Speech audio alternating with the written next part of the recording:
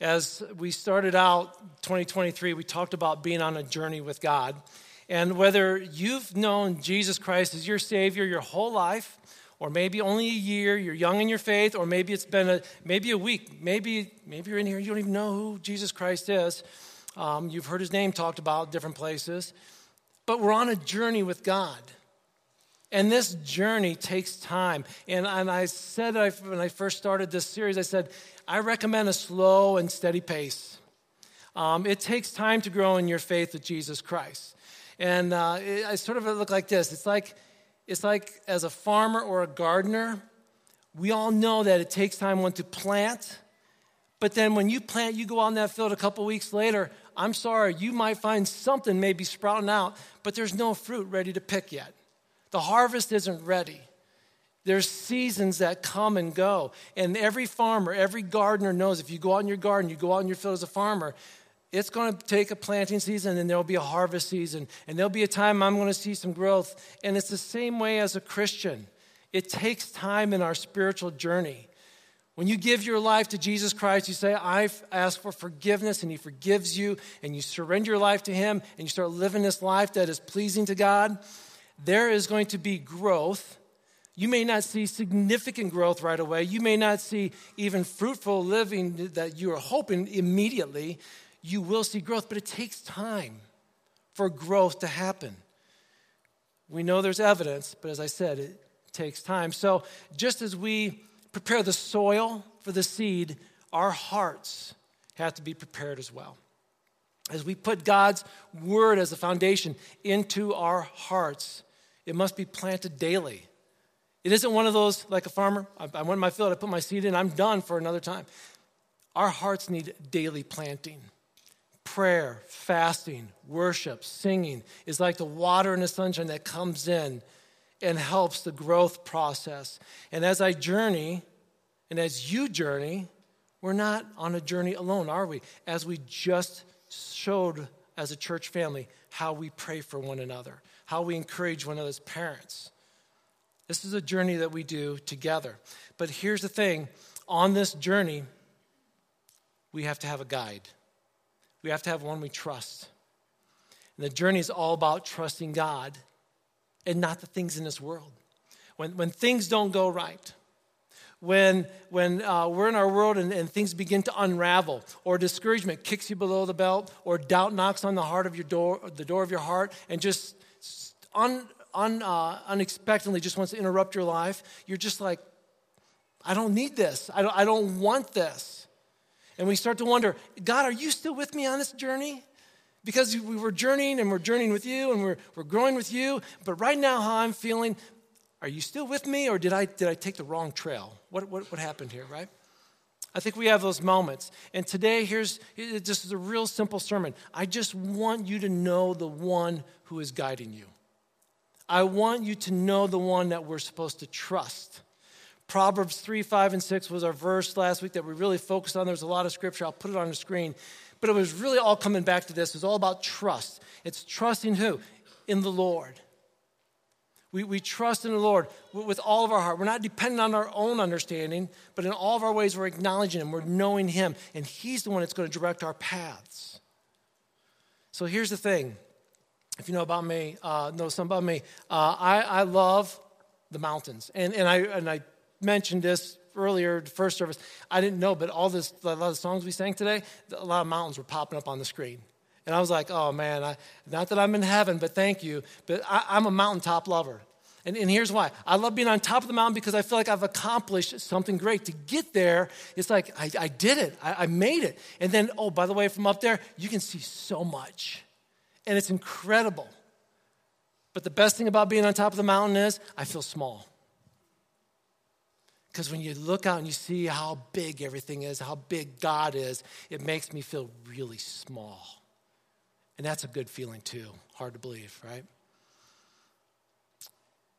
The greatness of God is seen in His creation. And I love that. I don't like valleys. I don't like valleys. They're dark, they're dismal, they're dense. My vision is limited. I look around, all I see is trees and rocks, and it's like, okay, whatever, I'm ready to get to the top, but there's parts of our journey that are like this. Psalm 23, what did David say? David said, even though I walk through the valley of the shadow of death, I was like, I do not want to be here. This is a place I don't like hanging out. I want the mountaintop, but sometimes my journey takes me through a valley. But what else did David say about as he journeyed through the valley of the shadow of death? He said, I will fear no evil, for you're with me. See, our God does not abandon us in those moments when we think we are alone. When we're on that spiritual journey and we're feeling in the valley, God is still there. He is still there. Years ago, I shared the story about the caving experience I had. Many of you have heard that story. Some of you can probably retell the story better than me. Some of you are like, I have no idea what the story is about a cave, so I will condense it really quick. But basically, it was a cave that I went in that had a thing called the Infinity Crawl, an underground river. There were bats, there was darkness, there was a lot of stuff. We're going in one side of the mountain, coming out the other side of the mountain, 4 hours long through this underground cave, with multiple trails, multiple tunnels that led to nowhere. That 4-hour trip underground took about 40 years off my life. I will say that. But what we discovered when we were through that cave, especially Infinity Crawl, when we had 11 inches of crawl space, and we're just sort of shimmying along for 45 minutes, and my head's cranked one way, and I try to see the other way, and I'm noticing all these other trails.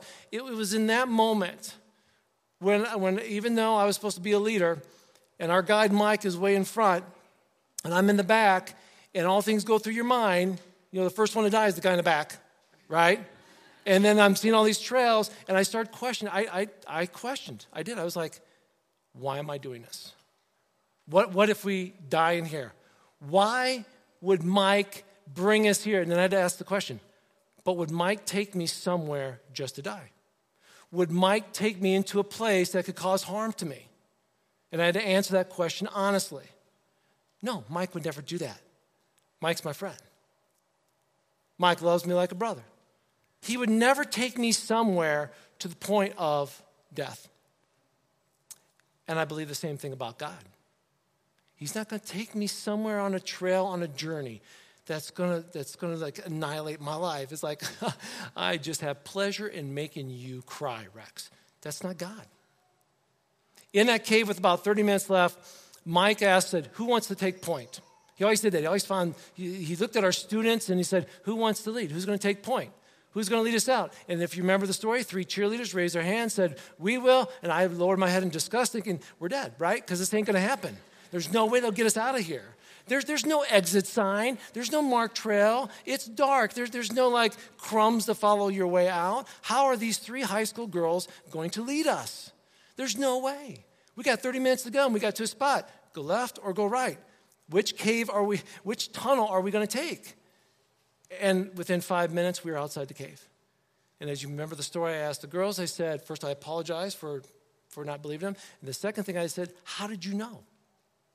How did you know to go the right way? How did you know which path to take? And they said, we've walked with Mike for the last 3 hours. And over those last 3 hours, he pointed out things about caves, about how your backpack might rub up against the wall and make it smooth so somebody came through here, or how wind moves in and out of an entrance. And they picked up on, they learned all these things from Mike. They said, so we just used what we learned from him to help us get out. And it hit me. The moral of the story, when I tell people about what happened with me, I say, when you listen to the right voice, you make the right choice. That's what I've learned through that. When you walk with Jesus Christ, he will help you on your journey when it comes to making those decisions. And when you feel like you're alone, you're not. But here's the thing. If you've been walking with God, he will help you as you continue to journey with him in those moments when you feel like he's not there. Because he's already taught you, and he's still teaching you, right? So again, I trust God. Even when there's no good outcome, I've learned to trust him. Have you? But to answer that question, maybe we ought to ask, who's God? Trust in the Lord. Okay, who's the Lord? Can you, when you think about this, what you know and what you believe about God will direct your behavior and your trust on your journey. It's going to dictate everything you do. And here's the problem. We are broken people. We are fallen people. We are imperfect people. So our perception, our understanding of God is also flawed and broken as well. That's just the way it is. I think about this. Where did I learn about God? Where did you learn about God? Was it at your church? Was it through a friend? Was it on TV? Was it maybe social media? Was it, and I've seen some things out there on social media like, oh, God's like this. And you're watching, you're going, he is not like that. But here's the thing. I know that because I've been in his word. I know God, but somebody who's not been in his word, who's listening, they think this is the way God is. Maybe you grew up in a church and you were there Sunday morning, Sunday night, Wednesday night, every missionary conference night. And if the doors were open, you were there and they preached this the way God is. Or maybe you were never been in a church, but you heard about God one time you went to a church. Where did you learn about God? Because here's the thing. If you have a distorted view about God, you're going to have a distorted walk and journey with God. I'd been to the Dominican Republic like 6-7 times. We were taking another team, getting them around. Only this time I was not going to go. We prepared the leaders. They went to the Dominican Republic for 2 weeks. They had a good and productive time. They came back, and I found out there's some decisions that were made while they were over there that were not the healthiest of decisions, some that created a little bit of controversy. Nothing major. But as I sat down with the leaders and I asked them, I said, so when you made that decision, which created a little controversy, why did you decide to do what you did, that you made that decision? And they said, well, we thought this is the way you as a leader would have handled it. So that's why we made that choice. Now here's the problem. They had a distorted view of the way I would have handled it because I would have not have handled it that way. But they thought that's how Rex would handle it. See, when their distorted view of me and what I would do caused them to do something that was not good. We do the same thing with God all the time. My distorted view of God sometimes will cause me to make bad choices. Thinking, well, this is what God would do, right? And it's sort of funny because, do we really think we know what God would do? Can we really put ourselves in that camp to think that we're qualified like that? And here's another thing about a distorted view of God. Have you ever, I often pray like this, so I'm sure you have. A lot of times when I pray, I'll say, Heavenly Father. He's my Heavenly Father. Now, when I say Father, for some of you, you hear Father, and you relate Heavenly Father to your earthly father. What kind of earthly father did you have? Was your earthly father just quiet and cool and calm? Was your earthly father a hothead and would just blow up and get angry at anything? Was your earthly father very demanding? Oh, you better get this done, you better get that done, and if you succeed or fail, you're going to hear it from me. You mess up on a ball game, you're driving home thinking, Dad's going to give it to me on the way home. I mean, if that's your earthly father, that could definitely be your view of a heavenly father. I better not mess up with God because he's going to come down on me. Or if your earthly father was never around and never said, I love you, he's an absentee father, guess what your view of a heavenly father could be like? God's not around. He doesn't love me. He never tells me. See, we could have a distorted view of our heavenly father just because of our earthly fathers.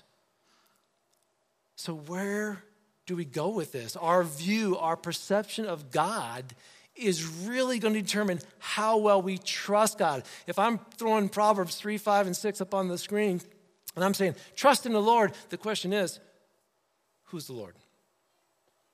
Who is your God? How do you perceive him? How do you define him?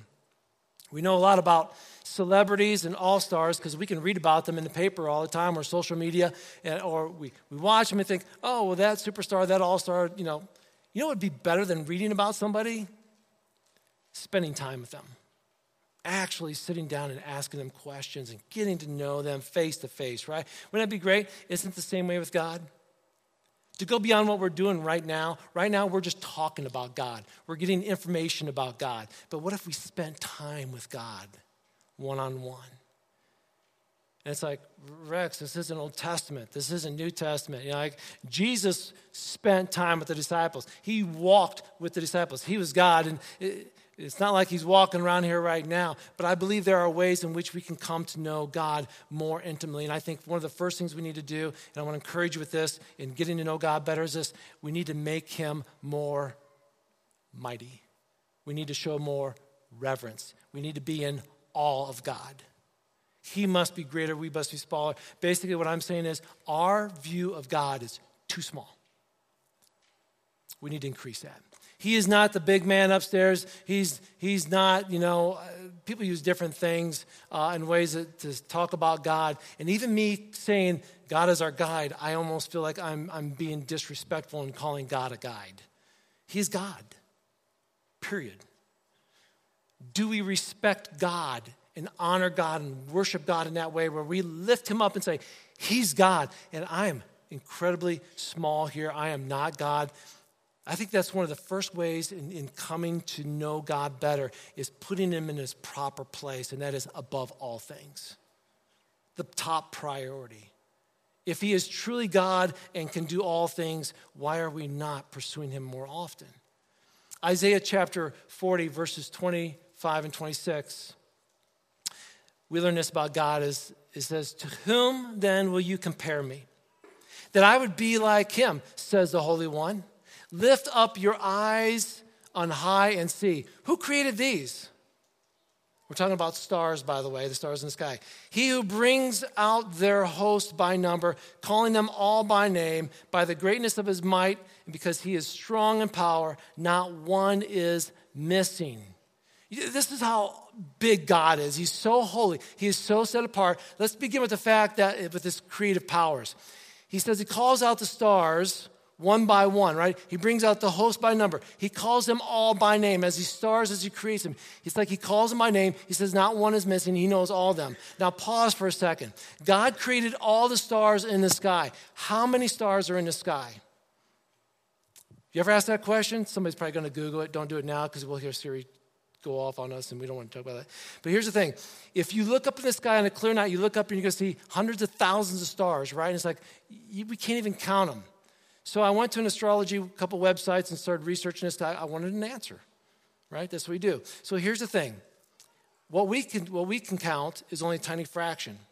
So how do we do this? Here's what they do. They start with this, first of all, understanding besides stars, there's galaxies. So when we look up in the sky, what you might not be able to see with your own eye is there are galaxies. And within galaxies are clusters of stars and planets and gases and dust and so forth, right? Bunched all together. Earth is in the Milky Way galaxy. Now, so let's just start right there. Scientists take very detailed pictures of small parts of the sky, and then in that small part, they count all the galaxies that are in that small part. And then they take all these small parts of all over the sky and then they multiply that. And here's what they came up with. They came up with 2 trillion galaxies in our universe. 2 trillion galaxies. That's the number that these scientists have come up with. Now, astronomers don't know exactly how many stars are in each of these 2 trillion galaxies, so this is what they did, because they go into the Milky Way and they're like, well, let's start counting how many stars we can imagine would be in the Milky Way. So they determined by the brightness and the color to estimate how many stars are in our galaxy. And they came up with a number of 100 billion stars in the Milky Way. 100 billion stars in the Milky Way. Now, using the Milky Way model, they say, well, if there's 100 billion stars, let's multiply that by 2 trillion galaxies. You guys know what 100 billion times 2 trillion is? Let me put the answer up on the board for you. That's 200 sextillion. That's, in other words, that's a 2 with a bunch of zeros behind it, okay? According to astronomers and scientists, they're saying that's how many stars are in our universe. God's like, I know them all by name.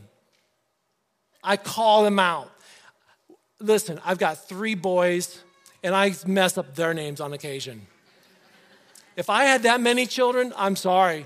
Yeah, what's your name? Okay, I won't remember it. That's the way it's going to work, right? But that's God. I mean, I don't know if that blows you away. And this is even hard. Let me give you a better idea. If we were to take all the oceans in the world and pull a cup of water out of all the oceans and multiply that by 10, that's the number of stars. How about that? Does that help? Oh, man, that is even crazier, isn't it? Romans chapter 11, verse 33 and 34 says this, "Oh, how great are God's riches and wisdom and knowledge. How impossible it is for us to understand his decisions and his ways. Who can know the Lord's thoughts?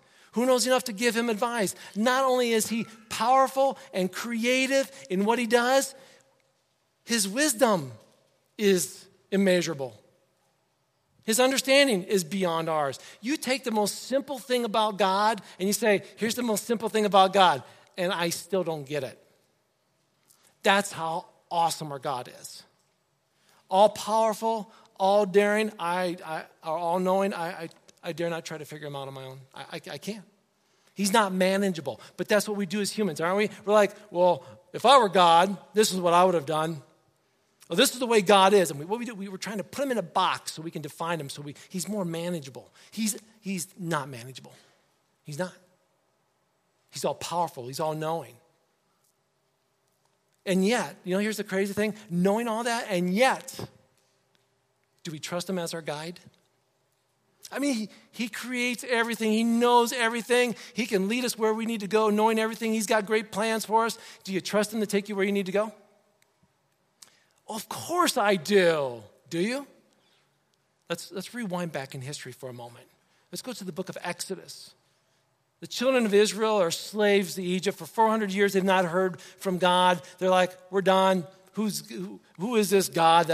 He loves us. And then this guy by the name of Moses shows up. Moses says, God sent me to free you. You are his children. We're going to take this journey out, and we're going to be free. And what happens next? 10 plagues. Remember the 10 plagues on Egypt? Every plague was basically an attack on an Egyptian god. The Egyptian gods had something that they believed in and they worshiped, and every plague basically wiped it out. The last plague, the 10th one, was that they believed that the Pharaoh could become a god. Oh, and what happened? The oldest son of Pharaoh died. What? A god can die? Yeah, you know what? Because our God's bigger. And so all these people of Israel, these children of Israel, they're stepping back and like, God is big. Yeah, he is. And Moses says, let's go, we're going. And they leave and they get out in the wilderness. Their clothing, in all the years that they walked out in that wilderness, their clothing never wore out. God always provided food. He always provided water. And when they were pinned up against the Red Sea with an army behind them, God just opened up the Red Sea and they walked across on dry ground and then closed it behind them. I mean, they saw the power of God time and time and time again, right? I mean, how can you not trust God when you see that kind of power? Because we're all like, if I lived back in that day, it would be so much easier to trust God. You don't know what it's like to trust God right now. But if I lived back then, it'd be so much easier. Wait a second. Moses they get to this mountain, and Moses like, I'm going to go up on the mountain, I need to talk to God. He's got some things he wants to share with me. He's got a covenant, an agreement between us and him that he's going to make with us. So Moses goes up to the mountain. Meanwhile, everybody's down below, and they're hanging out, and they're waiting. Moses ain't coming down. It's getting a little rumbly up there on the top of the mountain. Maybe God isn't with, maybe, we need somebody like God. So how about everybody bring in their gold, and we're gonna melt it down, and we're gonna make a golden calf that will be like God, is what Scripture says. So it's like, well, we want somebody like God, but we just need to see it because Moses isn't here, right? And what happens next makes Las Vegas look like a 6th grade nap or a preschool nap. I mean, it's like sin on steroids, what takes place in the camp then, and it gets disgusting. And it's like, how could they do this? They just saw all the power, the 10 plagues, the Red Sea, the food, the water, the clothes. It's like, God is big and powerful, but yet they still felt like there's something missing. Where's he at? So they replaced God with their own self-fulfillment. And as I said, there's times where we sit there and we say, I would have never done that. I would have never done that, but I think we have. I think there's times in our life, me personally, let me speak from personal experience. In my life, there are times when I'm like, I know I'm supposed to trust God, but maybe unconsciously, unintentionally, I replace God with sports or a pursuit of success, self-fulfillment, money, popularity, whatever it might be. It's like, I'm pursuing that. And it's like, why? Because I'm trying to find something like God, because my heart is hurting for God, just like yours is. Our hearts long for God. But sometimes we try to replace it, right? God is God, but we just try to find the benefit of God through other things. We try to find something that will give us peace, something that will give us security, something that will bring happiness. And so unintentionally, unconsciously, sometimes we make that exchange, and it's a bad exchange, by the way. Trust in the Lord with all our heart. And here's the thing, when I don't understand why I did what I did, I need to stop and go, now who is God again? So let's go back to that. Who is this God that you're trusting? When you start getting to that moment when you're like, can I trust God? Go back to who God is, his very nature. Very quickly, Isaiah 54:10 says this, for the mountains may move and the hills disappear, but even then, my faithful love for you will remain. My covenant of blessing will never be broken, says the Lord who has mercy on us. Another scripture, Romans 8:38-39. I'm convinced that nothing can ever separate us from God's love, neither death nor life, neither angels or demons. Neither our fears for the day or worries about tomorrow, not even the powers of hell can separate us from God's love. No power in the sky above or in the earth below. Indeed, nothing in all creation will be able to separate us from the love of God that is revealed in Christ Jesus our Lord. Church, listen to me very carefully. God loves you. Mountains can fall and be moved and put away, but God's love remains faithful.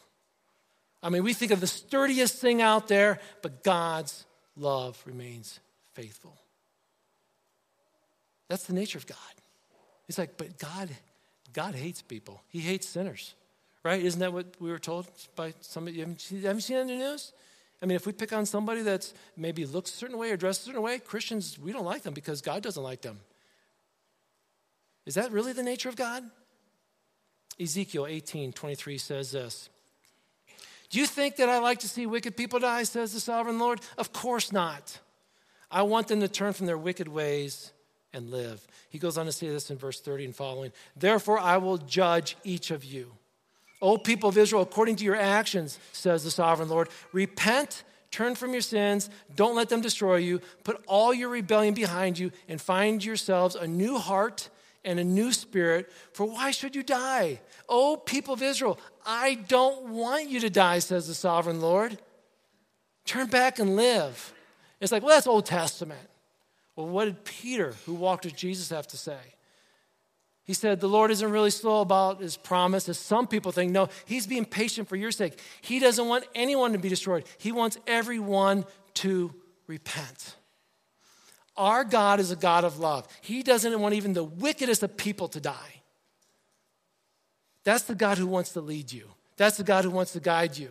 You can't manage him. You can't outthink him. He is powerful, all-knowing, and he says, I love you. I love you when you're at your worst. Even when we were sinners, Christ died for us, right?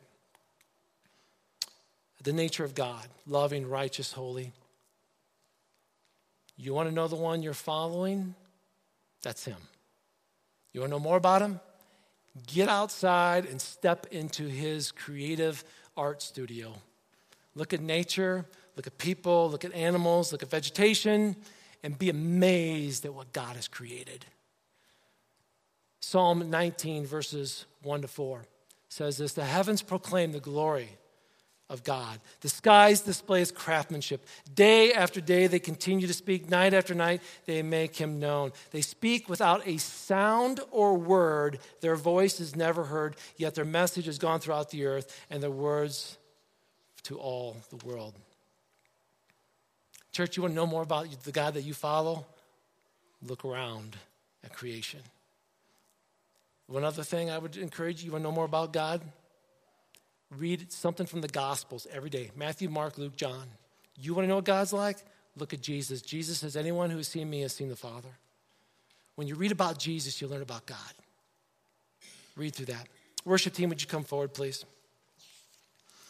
I want to encourage you to, if you've not seen the devotional that came out in this week's email about God being a jealous God, please read that. It goes right in with what we're talking about. God, in the sense of jealous God, he doesn't want us to worship anybody else.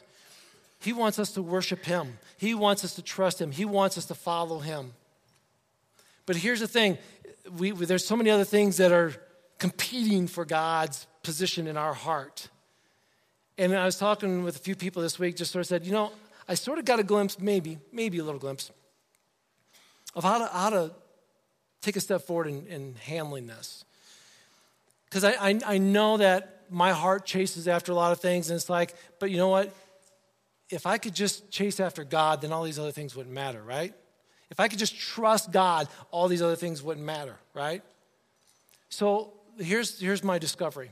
Wednesday night, every Wednesday night, 10 o'clock, get down to Panera in Toledo, pick up all the leftovers for our food pantry on Thursday. And so typically there's a box or two of bread. Typically it's got all kinds of yummies in there. Typically on a Wednesday, I might miss dinner or lunch, one of the two, just because of my schedule on Wednesday, and things are going, it's like I don't have time to eat. And then, so usually about 9:30 on the way down, I'm getting really hungry. And about 10 o'clock, I get to Panera, I'm seeing cinnamon bagels and scones and muffins, and I don't know what that cookie is that's this big, and it's got everything in it. All I know is it's good. And I'm so tempted. It's like 10 o'clock, 10:30 at night, eating a couple pounds of sugar is probably not the healthiest thing for me. I probably shouldn't do that. Nobody should probably do that, right? But it's like, it's such a temptation.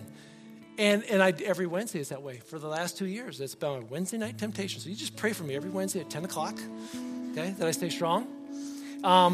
But as I was going there, I'm thinking, why have I not, I sort of battle. We do this spiritually too, right? A battle like, what should I do? What should I do? It's like, oh, you know what? How about if I just pull in maybe a restaurant and just get a chicken sandwich real quick? If I fill my stomach with something that I know it's not the healthiest thing, but it's healthier than all that sugar, right? So what if I put a chicken sandwich in my stomach? It won't want all the other stuff. I showed up at Panera.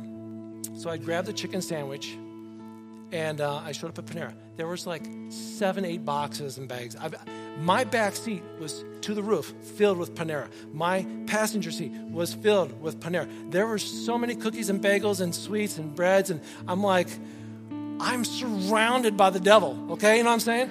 It's like temptation all around. But next to me, I had this chicken sandwich. It's like, I just started eating on that chicken sandwich. And you know what? Didn't want anything else. And I know it sounds goofy and simple, but here's the thing. If I can just take God and try to know more about who God is and just trust him, I won't have to worry about all the other stuff that's trying to get my attention. All the other self-fulfillment, sports, success, money, popularity, whatever it might be that I think will make me happy. If I could just take that one thing, who's God, and put it in here, I don't have to worry about all that other stuff. It helped me.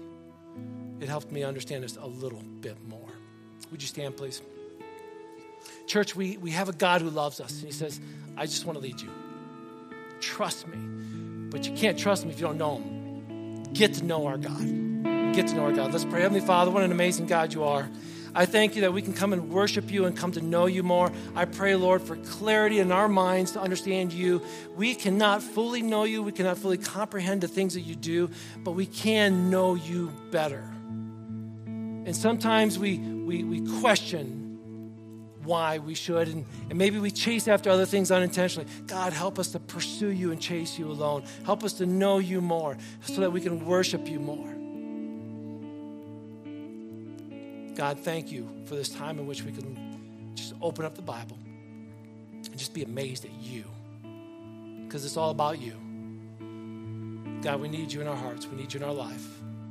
If there's somebody here this morning, Lord, that's like, I've never asked for forgiveness. I've never prayed and asked Jesus Christ to come into my life. I've never asked for forgiveness of sins. I've never trusted God. I pray this morning, right now, right where we're standing, we'll just surrender right now where we're at and say, God, forgive me.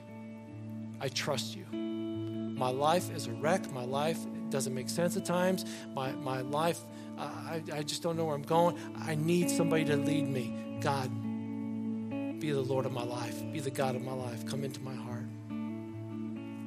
Occupy my life. Make your home in me. Help me to follow you.